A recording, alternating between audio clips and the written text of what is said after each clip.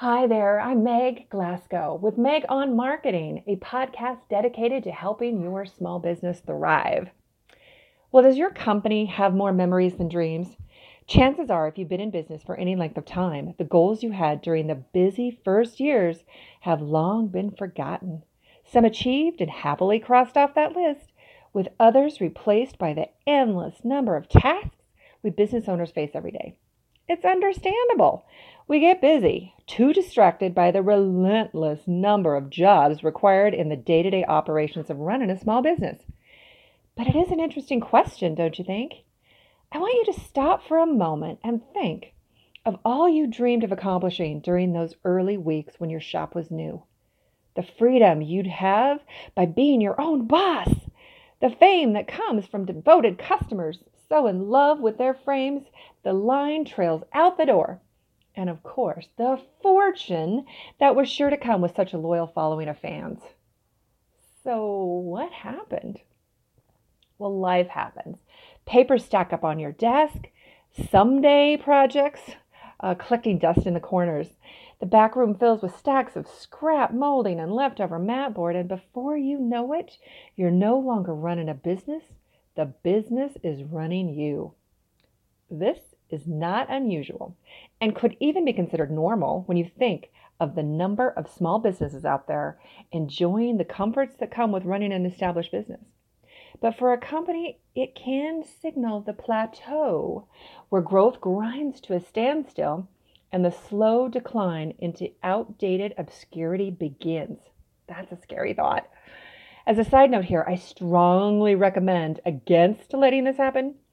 I've met with too many shops that have somehow lost that enthusiasm. That's common in the startup phase. No doubt ground down, worn down by the rigors of self-employment.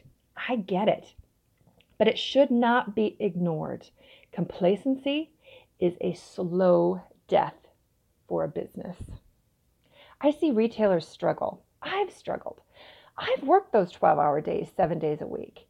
I've napped on the shop floor when I'm sick with the flu and when I had to be there. I've started my business over 3 times, moving each time. I had that crappy boss early on, and I've had employees that drove me nuts. I've had a husband that never supported me, and one now, thankfully, that encourages me in every step of the way. I've survived economic disasters, recessions, perpetual road construction, personal crisis, that all can be business killing things to your business. So I get why you do this. You have a fire in you that has to burn. It's that entrepreneurial spirit. It's the love of the craft. It's believing you can build it better than the next guy, and it's knowing that you will do anything to make that next project happen. The problem is that belief is what's killing your business. The market has changed, not is changing, it has changed. We're on a sinking ship here, and if we don't stop bailing and look for a lifeboat, our business is going to be gone. The marketplace right now is a vicious place, and it's controlled by natural selection. Only the strong survive. And by strong, I don't mean big. I mean smart. The kind of street smarts, savvy entrepreneurship that drive the economy. Business cannot survive doing what they did 5 or 10 years ago. The market has changed. We must evolve or die. And I have a vision of an art and framing industry now that has the skills and the tools they thrive in the new economy to achieve personal satisfaction and happiness in the business. And I'm speaking from experience, of course. My company recently reached the 18-year mark. And that anniversary took me a little by surprise because for some reason, I forgot to count a decade or so, making me younger in my imagination than actual years. But when I stopped to count, I've been framing for over 25 years. When I think back over the company's history, I remember many cycles of steady growth and tepid plateaus when sales slowed.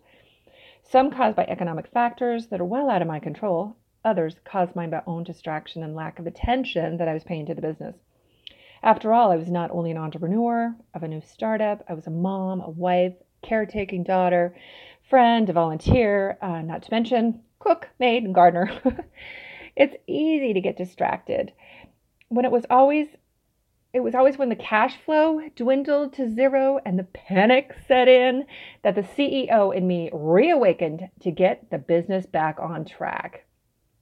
So employees have come and gone, goals have changed, sales have fluctuated, but one thing that has stayed constant is that I've kept reinventing the business in an attempt to remain relevant.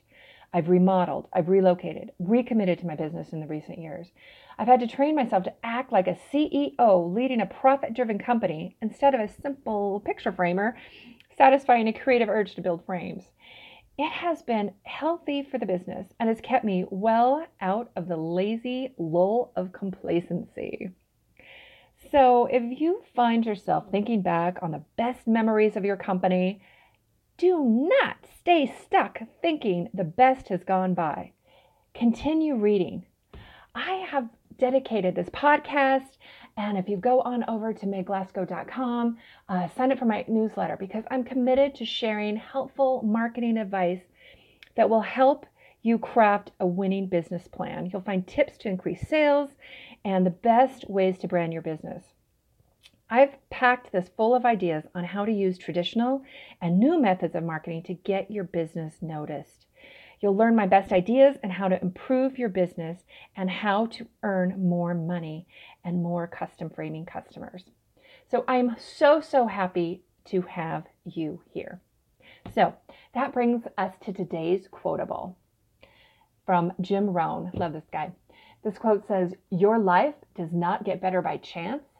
It gets better by change." So again, so happy to have you here.